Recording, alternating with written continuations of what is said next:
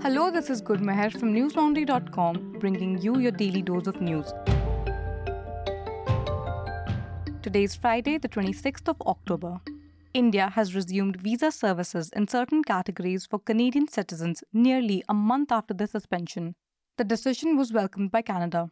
The Indian High Commission in Canada resumed visa processing for Canadians, both domestically and internationally. These services were suspended last month amid escalating tensions between the two countries. The tensions were specifically sparked by Canadian Prime Minister Justin Trudeau's allegations regarding India's role in the killing of Canadian citizen and Sikh separatist leader Hardeep Singh Nijjar. India had labelled Nijjar as a terrorist in 2020, but they dismissed Trudeau's allegations and called it baseless.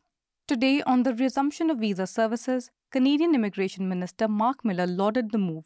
He emphasized on the importance of maintaining seamless cross-border travel, particularly for significant events. Canadian Minister Harjit Sajjan echoed the sentiment and also emphasized the need for continued cooperation in the ongoing investigation into Nijjar's killing. India will now process entry visas, business visas, medical visas, and conference visas. Today, the Enforcement Directorate launched a raid on the properties of Rajasthan Congress President Govind Singh Dotasra and Congress MLA Om Prakash Hudla.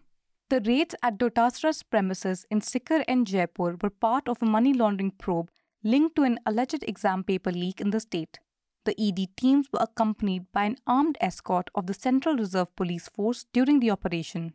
Following the raids, Dotasra took to X, formerly known as Twitter, and posted Satyamev Jayate, translating to Truth Shall Win. The ED reportedly also summoned Chief Minister Ashok Gehlot's son, Vaibhav Gehlot. The CM acknowledged the ED's actions and called it the BJP's bid to hinder the reach of the Congress Party's welfare programs. Rajasthan's 200-member assembly elections are slated for 25th November. Former Education Minister Dotasra is contesting from the Lachmangarh seat, this time against the BJP's Subhash Maharia. Dotasra is also the incumbent MLA from the constituency.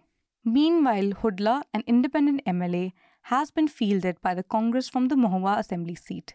In June, the ED had arrested former Rajasthan Public Service Commission member Babulal Katara along with Anil Kumar Meena and Bhupendra Saran in connection with the case.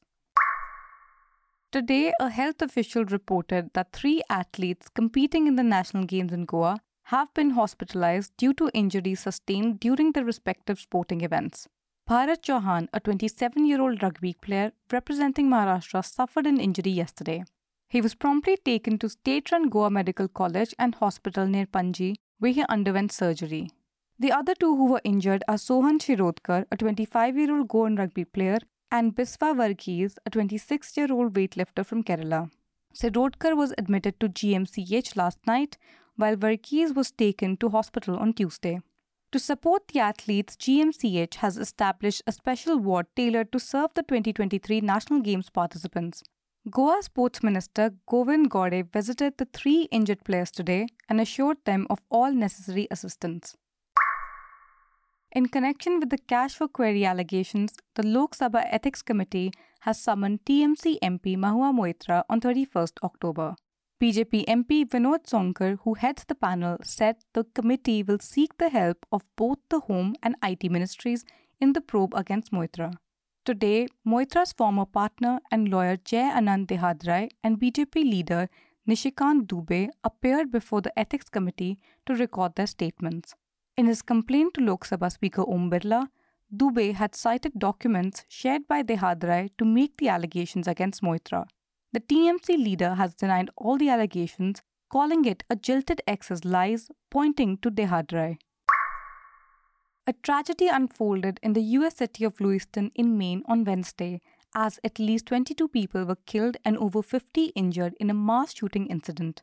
The shooting took place at 2 locations, a bowling alley and a restaurant. The police are yet to confirm the number of deaths and the details of the victims. Meanwhile, the suspected gunman has been identified as Robert Card. The accused is reportedly a firearms instructor trained by the US military.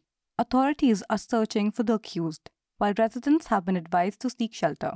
The Central Maine Medical Center is treating the injured in the mass casualty mass shooter event. Schools in Lewiston will be closed on the next day.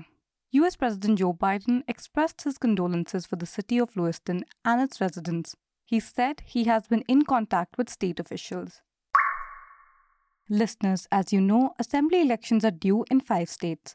The News Minute and News Laundry will join hands to bring you everything you need to know about the upcoming assembly elections.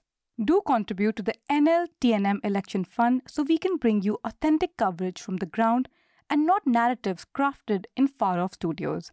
We're able to bring you our reports and analysis only because you've got our back. Subscribe to newslaundry.com and pay to keep news free. Our subscription starts at only 300 rupees a month. That's all the news we have for you today. Have a good day or good night depending on where you're listening from. See you tomorrow.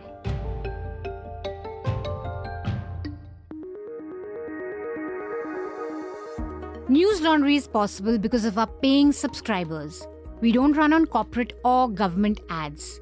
You too can be part of changing the news model. Go to newslaundry.com/subscription. Be a part of the community that pays to keep news independent. For the smoothest News Laundry experience, download our app. Watch our shows, listen to our podcasts, read our reports. Stay informed. Pay for news, protect democracy, save the world.